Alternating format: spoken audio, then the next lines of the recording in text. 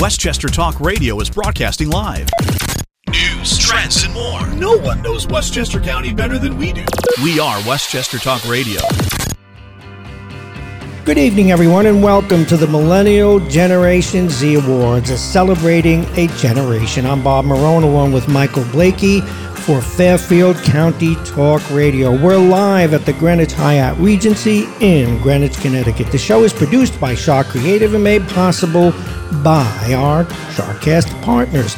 Tough Lawn Service. They're specializing in tick control, rock landscaping services, Apollo X pest control, MDM sanitation, and professional water systems. And our next guest, or I should say, for all intent and purpose, our first guest, because each one should be considered first, Erin Real. That's right, R-E-A-L, Erin Real.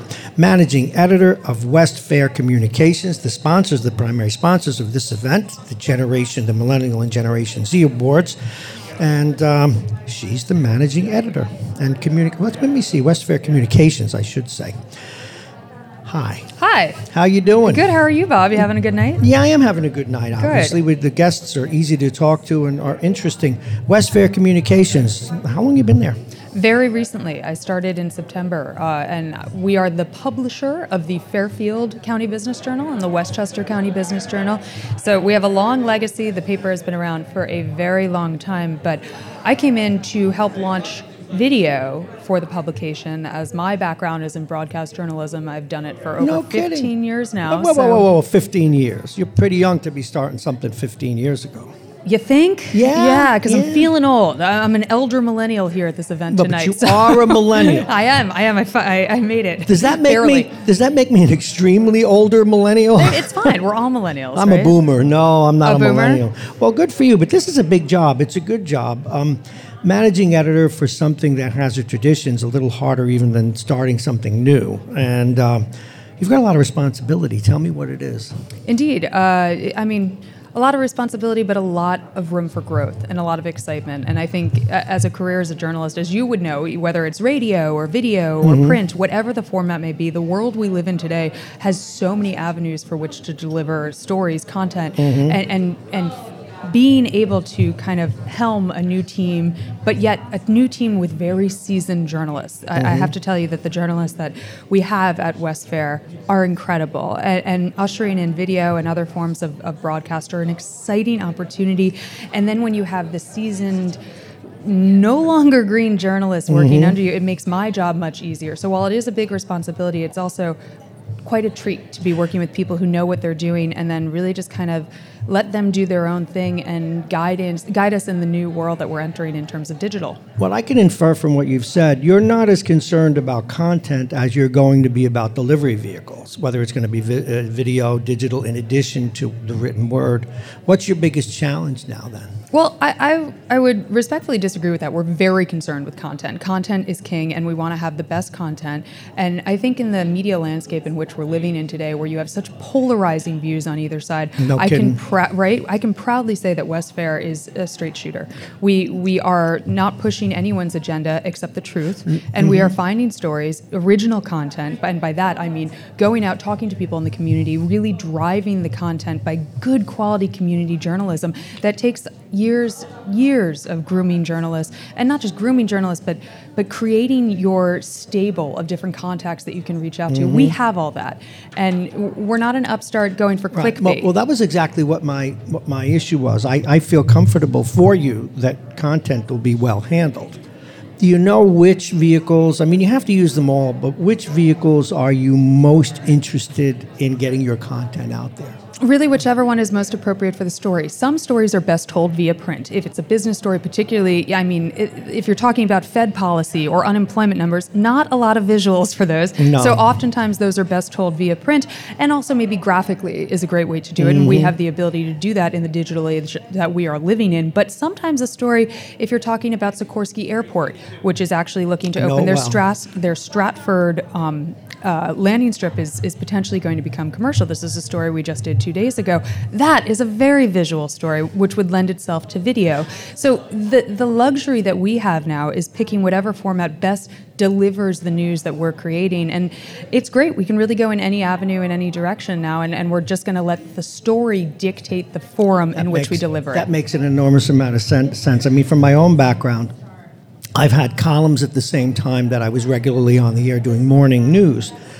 And it was always a decision to make. Do I write this or do I say it?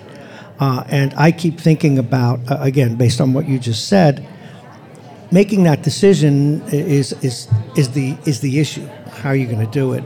Now, you also mentioned the contacts, the development of relationships. That's huge. And you have to do that now as well, correct? Absolutely, and it's the reason I think anyone who really loves being a journalist became a journalist. You don't mind getting down to the nitty-gritty, finding the truth, making the contacts, and you like talking to people. If you don't, this probably isn't the field for you. So we have journalists that get out, hit the pavement, really get to know the community, have been embedded in the community for a long time, and we intend to continue to grow that. Now, when you have a printed word or a word story, something you're going to write, obviously you have a website. Do you find most of your people are looking at the website, or are they still reading it in the hard copy? Website for sure. We had a very, very popular print publication that in times of COVID, we had to pull back a little bit on because people really weren't going into offices, which is where you would generally find our publication. And we intend to relaunch print in the near future. But in the immediate term, we're finding, as many people did in the pandemic, that you pivot, you shift, you evolve with the times. And our website is very strong. We're actually doing a big relaunch in about a week or two. I don't know the exact date. I can't give it today. Well, that's exciting. It's very exciting, and it's going to make the website easier to navigate, more comprehensive, and just deliver more content to our readers. That's so important to hear you say that the website is the answer. It seems to be the way things are moving. They once did a feature on me back in the day. There you go, because we know good people. No, that's what it is. No, I was doing morning radio, and I also took over a Chamber of Commerce, and one of your writers did a piece about it. This is fantastic, and I think they're in good hands. I can say that. Kind of you now, to where say. were you before? Before we say goodbye to you, what did you do before this? Prior to this, most recently, I was a broadcaster for CNN Business Broadcasting from the NASDAQ. But I started my career, believe it or not, overseas in Singapore, working for ESPN. So I started in motorsports and tennis, and then took a long journey back home. I grew up in Westchester, so this is my home base. Came home and started my, I guess, business-ish career in Trenton, New Jersey, which has plenty to talk about. I know news. Trenton well. I have a house in Cranberry, not far from yeah, there. right Okay, right there. And I mean, if you want to talk about, this is not a knock on Trenton. I love Trenton, but if you're looking for some political corruption and some You could always take a little hop to Camden and even get some more. You can find it. It's great.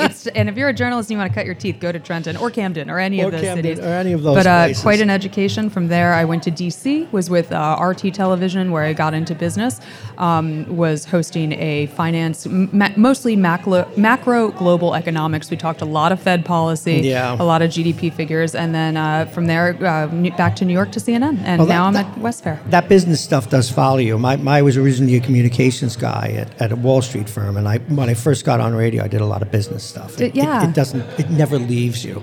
And I got lucky. I was in radio during the crash in 2009, so I got a lot of extra gigs. Listen, I think West Fair is in great shape, and congratulations to you.